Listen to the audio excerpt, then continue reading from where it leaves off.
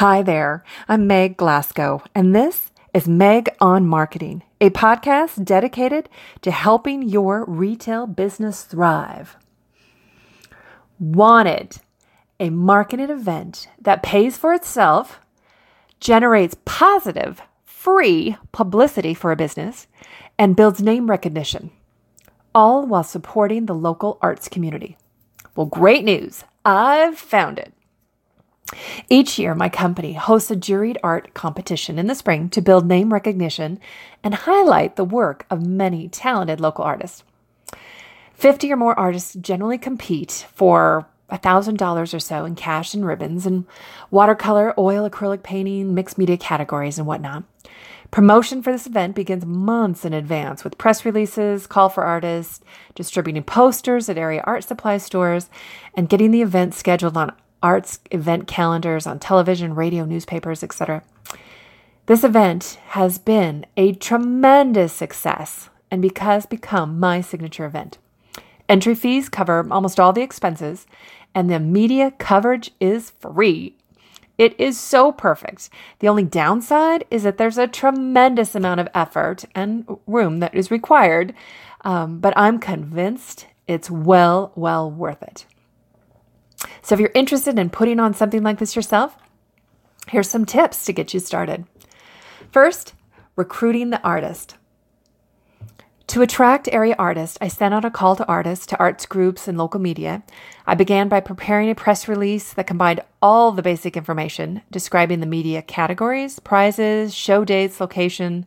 I faxed the press releases to arts editors, 4 area papers and the college paper as well. Arts groups like the State Watercolor Society included in the release in their monthly newsletter, which really helped to recruit great competition in that category. Next, judging the show.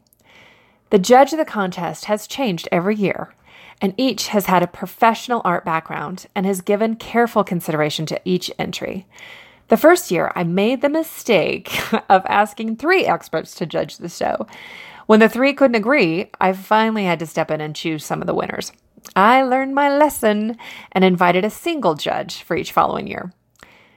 The most passionate judge was an art professor from a nearby college. He really seemed to enjoy his role and spent hours critiquing each painting. Thus far, all have been willing to do this for free, although I do give them a very, very nice thank you gift. The awards. The judges' results are announced at a special awards presentation on the opening night of the show. Artists are encouraged to bring their families, friends, all are welcome to vote for People's Choice Award. Winners in each category receive a cash prize and beautiful rosette ribbon, which accompanies their painting for the duration of the show. And I serve complimentary wine and hors d'oeuvres for the partygoers. And it's an exciting evening for the artist and for all of those who attend. So, where to hang the ugly painting? It's always been my intention to encourage new artists, but when it comes to displaying amateur artwork in questionable frames, I start to get a little concerned. The first year of the show, the entry fee was only $10, and I learned the hard way that that price was too cheap to attract professional artists, but low enough to catch the attention of anyone who had a whim to put paint to paper. The nicest people brought in the ugliest work. Now we've raised the entry fee and we're getting much better response. Promoting the show. From the very beginning, the local media was very interested in my efforts to support the arts. The newspapers, radio, and television were generous with their coverage, which, by the way, was completely free. This was community news, an event to get excited about, one with pretty pictures, too. I've emailed details about the event to the paper and sent them photos of a few of the paintings. The news release appeared in the papers with a color photo by its side. So hard work pays off. The generous amount of media attention helped to drive new customers into my store. Artists who were also unfamiliar with my services brought me their business and introduced me to their own family and friends at the awards reception. They were so excited to have their work exhibited in the gallery that they eagerly told everyone they knew about the show. Attendance was good as supporters of the arts came to see the paintings, and many patrons asked to be added to my mailing list. The exposure is tremendous. The event and its coverage cemented in my mind the reality that it's not what a business say about itself that counts. It's what others say that matters.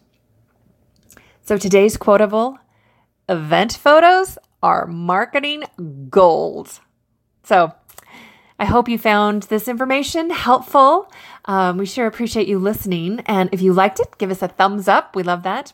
But if you loved it, share it. We love that the best.